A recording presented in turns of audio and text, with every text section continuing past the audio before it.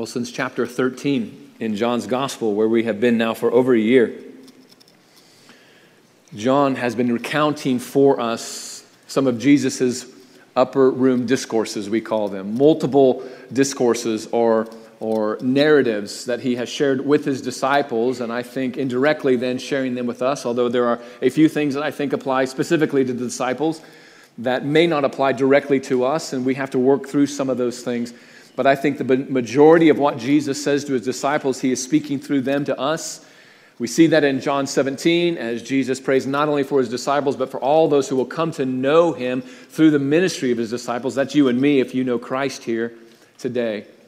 And so since John 13, or since chapter 13, he's been recounting these upper room discourses. Last week, Pastor Tony shared with us Jesus' challenge to his disciples that they were to not lose heart, that they were to recognize that this was a difficult time, a trying time for them. They were going into a time of shadows and darkness, and their enemy, the prince of this world, he says, was coming onto the stage now. Satan himself, in a unique way, was being ushered into this world, and the disciples were going to have to deal with that reality, even as we have to deal with that reality today, as the Apostle Paul tells us in Ephesians 2, right? We fight three main enemies, right? We fight this world and the prevailing thought pattern of this world and the lies that this world dishes out to us time after time after time, again and again and again. And I've shared this very specifically, particularly with you younger people here, just that reminder that our world is a liar,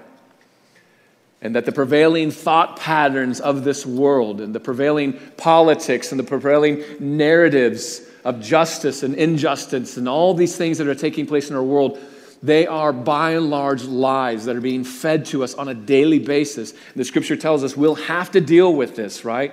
All believers have had to deal with this throughout time. We fight the world. We fight the devil. We fight a very real enemy. The weapons of our warfare are not carnal, the scriptures tell us, right? We fight this on a spiritual plane. But we do fight a very real enemy who is over a very real kingdom. And then we fight our own flesh. We fight our own prevailing thinking, our own thought patterns, our own way of doing life, our own desires to please ourselves. This is a reality for us as followers of Jesus Christ. And Jesus here in the upper room discourses is preparing his disciples for this reality. Get ready for this reality. The prince of this world is coming into the world. He has no leverage over me, Jesus says. And therefore, indirectly, he has no leverage over those of us who have made Jesus Christ Lord of our lives. And yet the battle is real, and the battle is engaged every single day of our lives in Christ.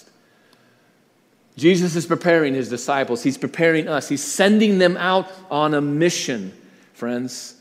And so as he's finished with that discourse there in chapter 14, he says, rise up, let us go from there. And we assume what Jesus means by that is they're going to get up and go someplace else, but the narrative doesn't seem to indicate that. And so I think that's probably best translated something to the effect of gird yourselves up and let us go meet this enemy. Right? This prince of this world is here. He's on the stage. Now, gird yourselves up. We have to go and face an enemy. We have work to do. Last Sunday, I was speaking to the high school youth, and we were waiting for some paperwork or something like that, and I was stalling. And they said, tell us something from history. Which I got to tell you is a really big category, right? And for whatever reason, General Pickett's line came to me from the Civil War as he was preparing to go across a mile of open field towards about, he was sending 15,000 of his men against about 30,000 Union soldiers across an open field. And it's recorded that as he prepared to send his men out, he said, up men, up, and to your posts. Do not let them forget today that you are from old Virginia. And off they marched in lines to be absolutely decimated by the Union line. But they went boldly, and they made a good show that day.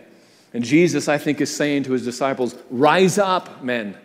Rise up. Let's go face this enemy. Let's be bold. Let's make a good show. Let's finish the task that God has given us. And so John now introduces Jesus' final I am statement. I am, Jesus says, the true vine. The seventh time that Jesus has declared himself with that statement, I am. And here he says, I am the true vine. And now Jesus is going to share with the disciples, and I think indirectly with us, 3 ways by which we make ourselves useless in the kingdom of God, and 1 way by which we demonstrate productivity in the kingdom of God. And so I'm going to share those with you now in case you begin to lose interest in my message. We're useless, friends, in the kingdom of God when we refuse to listen to Jesus and live in the truth. When we refuse to hear the gospel. I did that for a year of my life. Heard the gospel, rejected it. Heard the gospel, rejected it. Heard the gospel, rejected it. Over and over and over again. And by the grace of God, the gospel kept coming until it finally penetrated into my heart and into my life. We make ourselves useless in the kingdom of God when we reject the gospel of Jesus Christ. We make ourselves useless in the kingdom of God when we render God or Jesus lip service, but we do not support that claim with any observable fruit or any observable action, right? Jesus is Lord, right? I am a Christian, and yet there is nothing that would indicate that. Nothing that would make you look different than anybody else who would say, Jesus is not Lord, and he has nothing to do with my life. I think Jesus tells the disciples, you make yourself useless for the kingdom when you do that. And then we make ourselves useless for the kingdom when we decide that Jesus is in fact who he claims to be. And we follow him for a season, and then, like Judas, we abandon him. And like Peter tried to abandon him. And like the other 10 abandoned him for a short period. We make ourselves useless in the kingdom, friends, when we abandon Jesus Christ. But we are productive in the kingdom of God when we abide with Jesus, when we remain in Christ, and when we allow God to cultivate our faith so that it grows and produces more and more fruit. We become productive members of the kingdom of God. So friends, know this today. It is a first principle in the Bible that uselessness in the kingdom of God invites disaster in your life. I know this by experience, and I know this by many, many, many years in pastoral ministry now. When we are useless in the kingdom of God, there is a destructiveness that accompanies that in our own lives. This is just a reality of life in this world, which is why, friends, week after week after week, I stand up here and I exhort you, as I exhort myself, to remain fast and to hold fast to Jesus Christ and to live faithfully for Jesus Christ and to never abandon Jesus Christ and to not allow an enemy who is now in this world, who is fighting against us, and a world who is lying to us, and our own flesh that desires everything that we want in life, and we think sometimes God ought to give it to us, to not allow those things to wrench the faith of Jesus Christ and make it useless in our lives.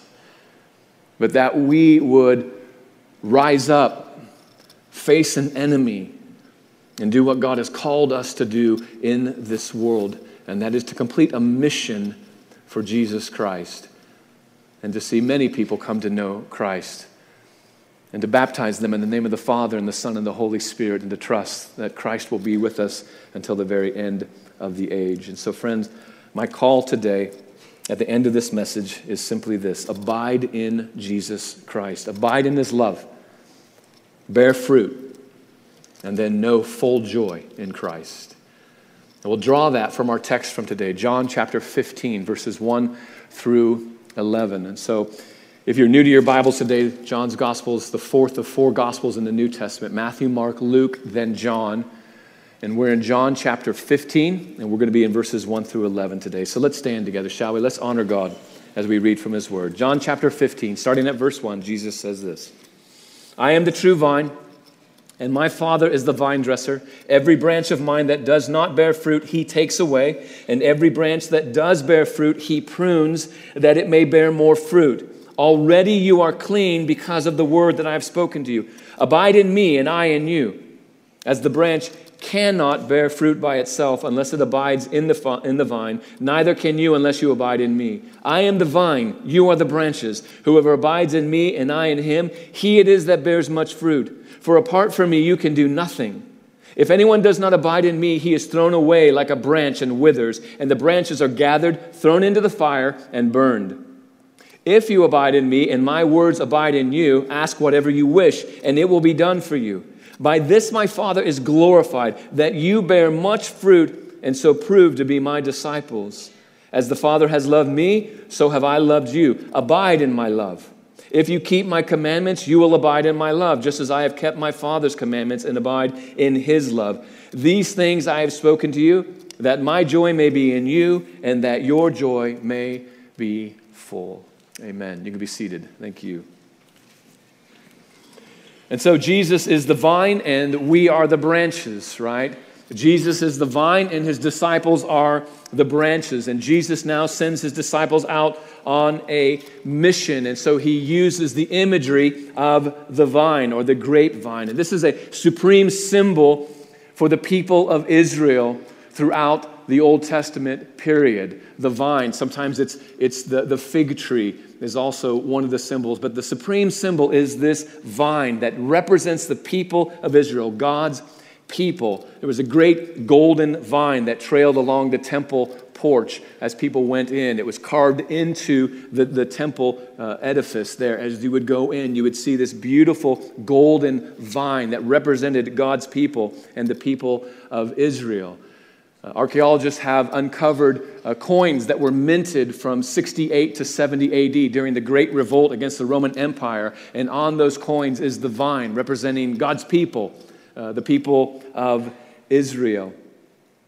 Israel saw their nation as the true vine. But here, Jesus corrects that and reminds them that Israel's true vine is not the nation, but it is the nation's Messiah. It is Christ himself. He is the true vine.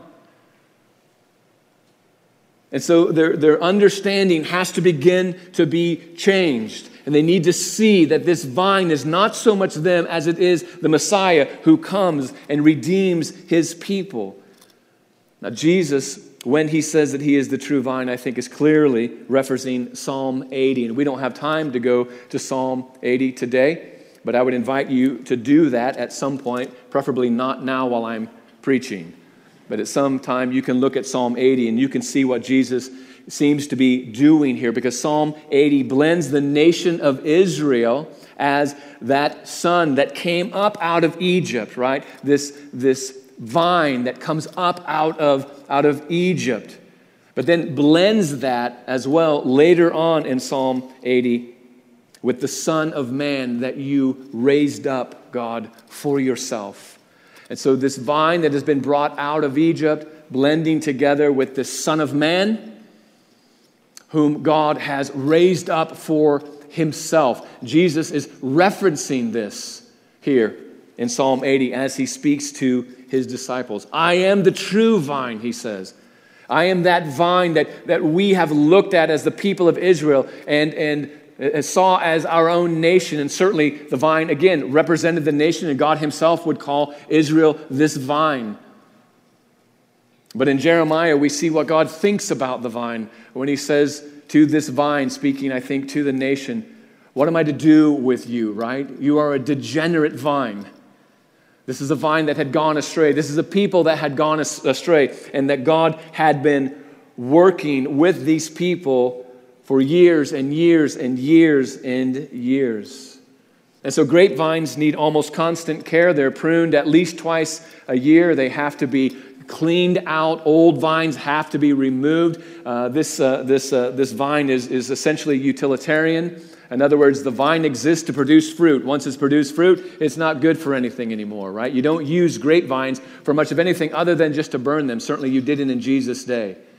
And so this vine has to be cultivated. There has to be somebody taking care of this vine all the time. And here Jesus says, here I have the Father as a vine dresser who's caring for the vine. And I am the vine, and I am sending this nourishment out to you, to the branches. And you need to receive that. And all those branches that are not receiving the sap from the vine, eventually they just have to be cut off. They have to be removed. They're thrown into a pile, and that pile eventually withers, and then that pile has no use other than simply to be burned.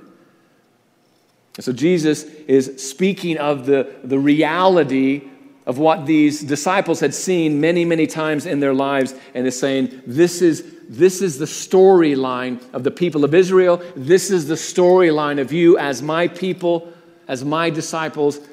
You will need to remain attached vitally to the vine in order to continue to be productive. And God himself is the one who will tend the vine, right? He will take those branches that are not bearing fruit. He will remove them. But the branches that are bearing fruit, he will prune them back, right? He will do the work of making them more productive, right? It's his work. And he'll go about taking care of that task of adding to the productivity of those who are remaining, abiding in the vine, abiding in Jesus Christ. Apart from that work, Jesus says, we can do nothing. There's nothing of any value for the kingdom that we can do if we detach ourselves from the vine. We just become useless branches. Now God's task is simply to remove us and then burn us. But if we will produce fruit, if we will abide in Christ, his task will be to increase our productivity. So pruning here is a very positive thing, friends. It's something that is positive. It's not something that is negative. And I think if we were more willing to accept God cutting away some of what we consider to be good in our lives, we would probably find that the pruning didn't oftentimes have to lead to what we would simply call discipline in our lives, right? If we would just allow God to do the work that God is willing to do in our lives, and to say, I'm not going to hold on to everything so tightly with a tight fist, but allow God to do the work in me that he wants to do in me. He will do that pruning, and there will be more productivity in our lives. But so many of us, myself at times, right, we are holding on with a death grip on these things.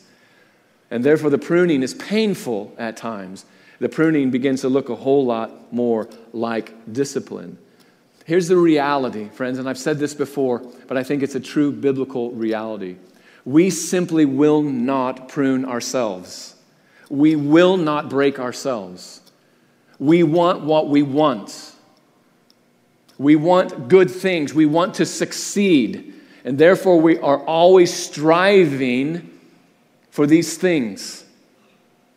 It takes God to prune us. It takes God to do the hard work because we won't do it ourselves. Oftentimes, we won't even do it in other people's lives, in the people's lives that we love. And so it takes God to do these things because we won't break ourselves. Sometimes God has to break us. And this is a positive thing that's painful, but it produces more fruit, as it were, in our lives. And so God has been tending to a useless vine for many generations. Israel has been unfruitful. They are degenerate.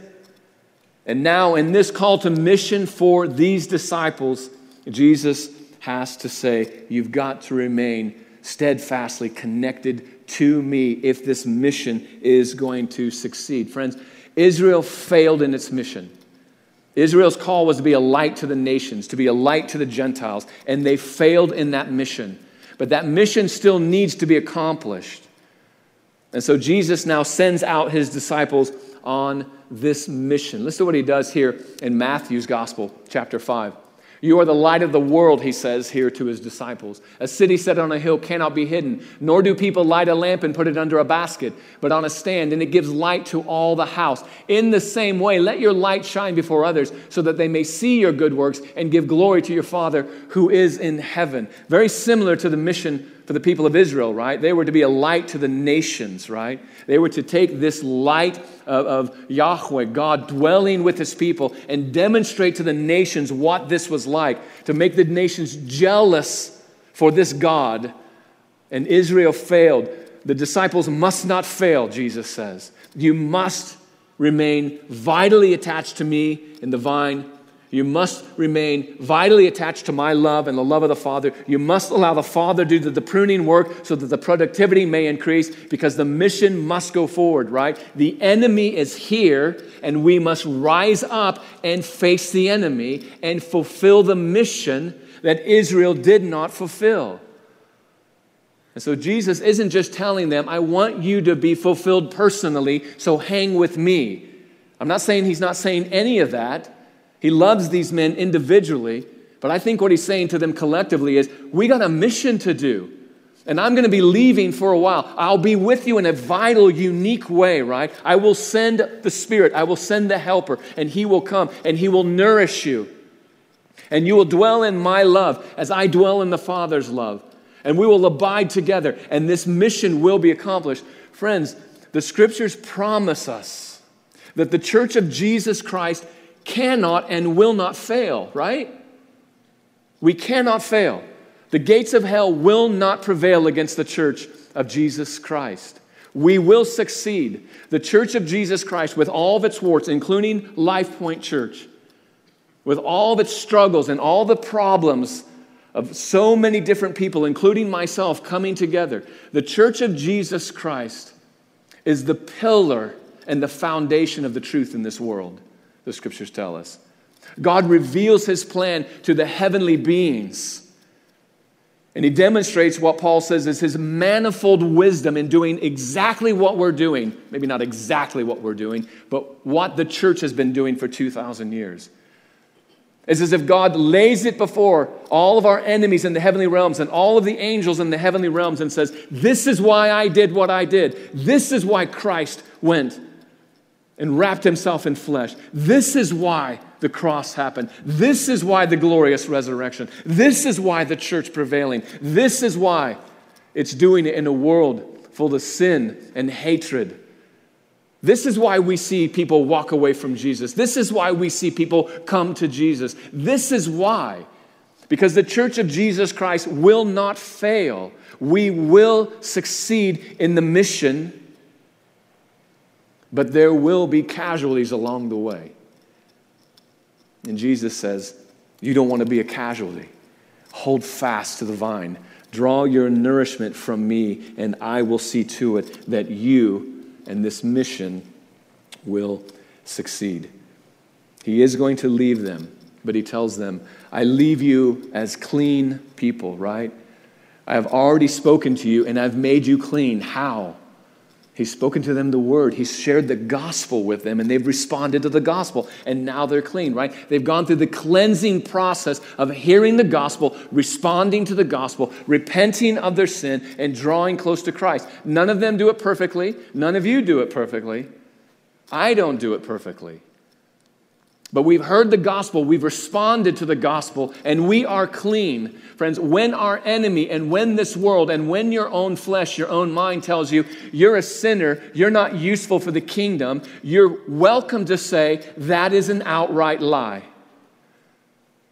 And I am productive for the kingdom of God, and I am holding fast to Christ, and I will move forward with the Church of Jesus Christ, and the church will prevail.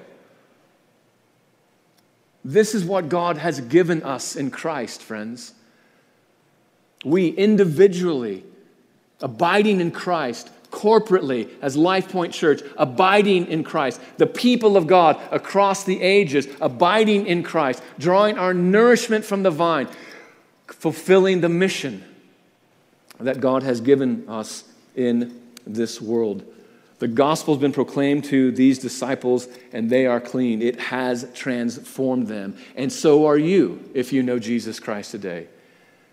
And you also are included in Christ Jesus. When you heard the word of truth, the gospel of your salvation, having believed, you were marked in Him with the seal, the promised Holy Spirit, who is a deposit guaranteeing all these things, right, that Christ has promised us. And all of it, Paul says there in Ephesians 1, is for the glory of God. It's all for the glory of God. You've heard it. You've received it. Now you have the Spirit, right? This is what Jesus has been promising the disciples, right? I'm leaving, but I'm going to send a helper. He will be with you, right? The Spirit will be with you. This mission will not be accomplished because you're smart or you're strong. It'll be accomplished Because you remain vitally connected to Jesus Christ.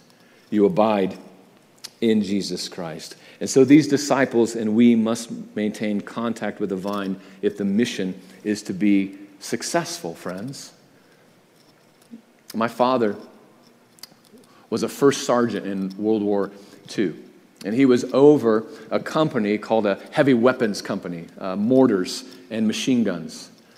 And occasionally, when the main army was on the move, my father's company, some other companies as well, would go out ahead of the main army, and they would lay down what they call suppressing fire, right? They would try to keep in this case, the Germans, back so that the army could advance and take more territory. And so they would go out ahead of the army, lay down suppressing fire. Now that's a dangerous job because, the enemy, they're sending people out and they're laying down suppressing fire.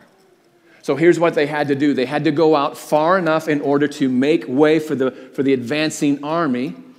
But you don't go out too far, because if you go out too far, you get cut off. And when you get cut off, really bad things happen in war. And so there was this balance between how far do we go, how far do we allow the advance, and sometimes, you don't make the decision, someone above you makes a decision and says, this is how far you're going out, and that's how far you go. But the idea was to get out there, but not get out there so far that you cut yourself off from the main army and the other enemy can come in behind you and you find yourself surrounded. Very, very difficult and dangerous task. Friends, this is similar to us in the kingdom of God, right? We have been called by Christ to go out on mission, right? We are to go and make disciples. And we are to teach them and to equip them, and Christ is with us the whole time. We go out ahead, but we dare not go out so far that we break ourselves off from the vine, right?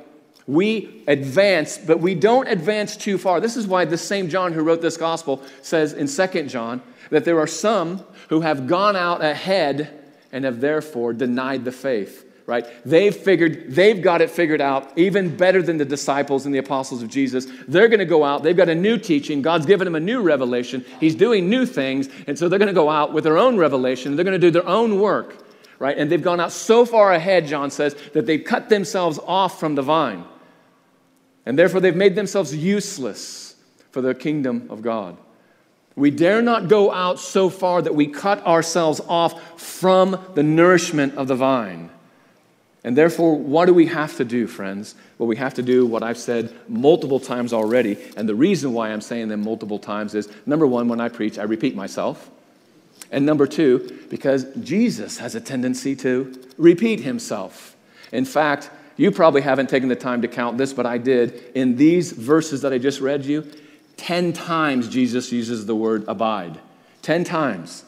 Either us abiding in him, or him abiding in us, or him abiding in the Father, or the Father abiding in him, or us abiding in the Father by abiding through Christ. But 10 times he will say, abide, abide, abide, abide, abide. He's repeating himself.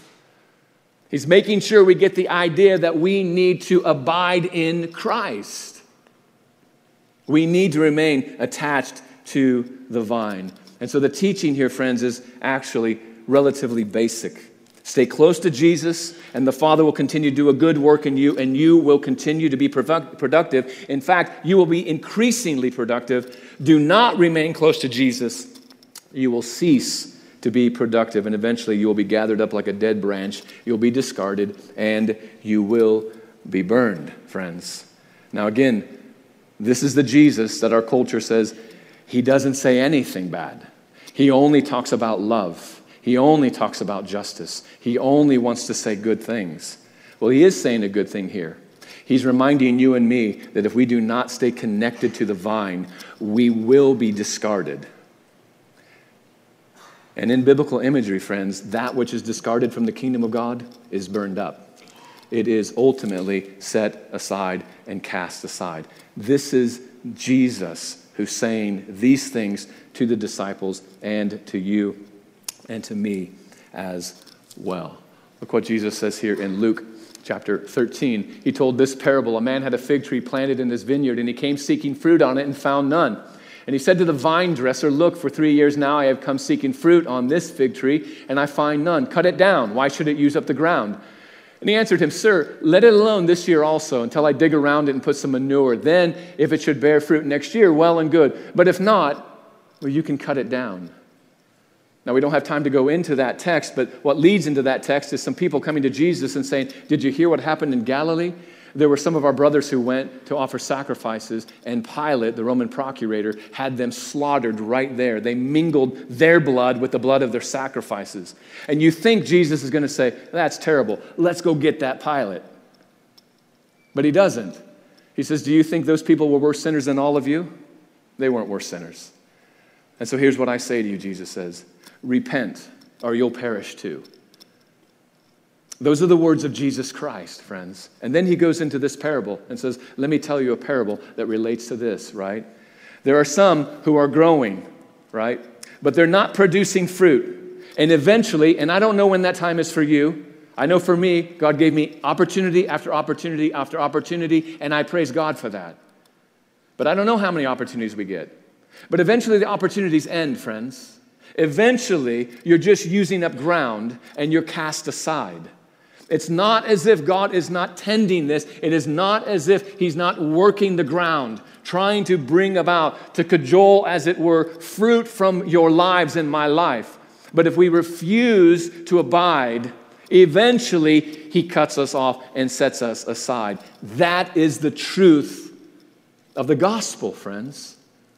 Some respond, and some do not. And some pretend to respond, but they didn't respond. And some look like they responded for a long, long time. And then they abandon Jesus. And by abandoning Jesus, they demonstrate that they never belonged to Jesus Christ. Friends, unfruitful Christians will be discarded. They will be discarded.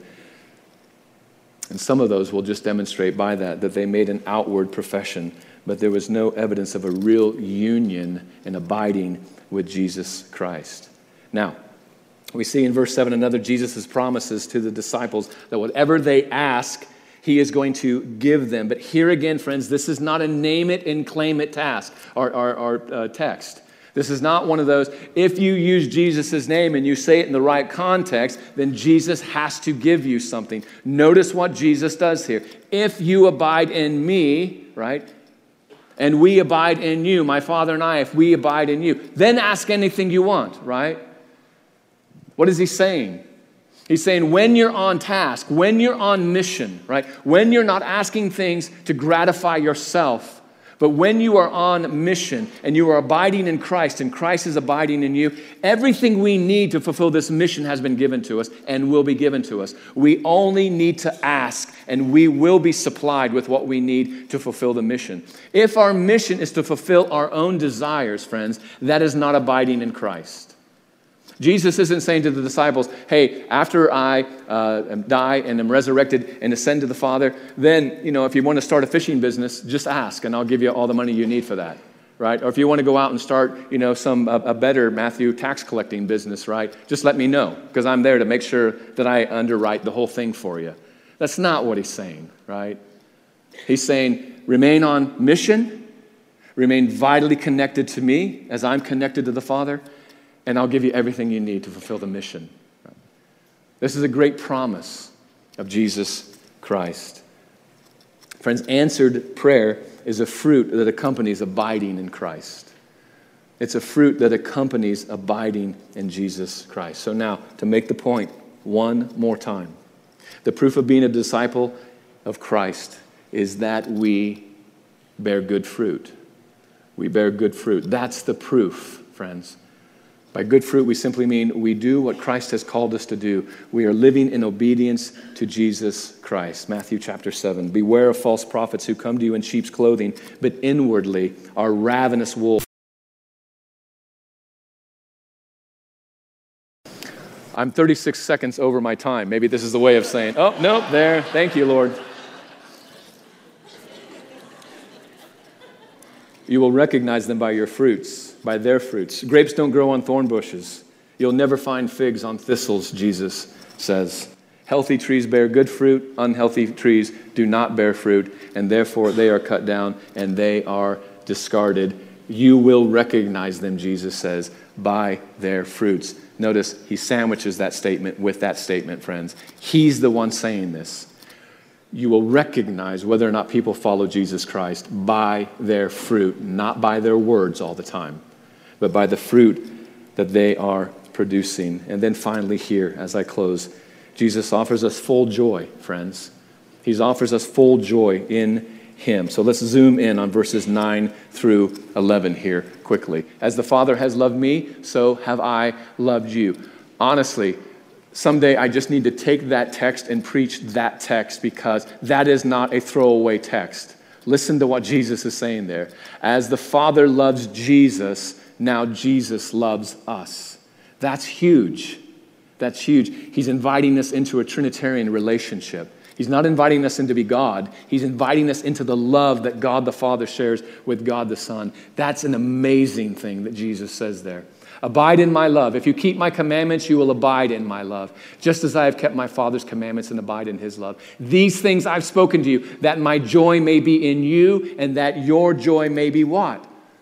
Full, right? Not complete, not everything you wanted, you'll never know sorrow in this world, but you will have a full joy in Christ. How? By abiding in Christ. We got to say it again, don't we? Abiding in Christ. Abide in him. Abide in his love. As the Father loves Jesus, he loves us. Now, live in that love and know full joy in Jesus Christ. This is a great promise of God. How will we do that? We'll obey his commandments. He's just told us that, right? I've had some people who have said, you keep telling us we're supposed to obey Jesus' commandments, but you don't tell us what Jesus' commandments are. And so let me do that right now, and I'll just quote Jesus.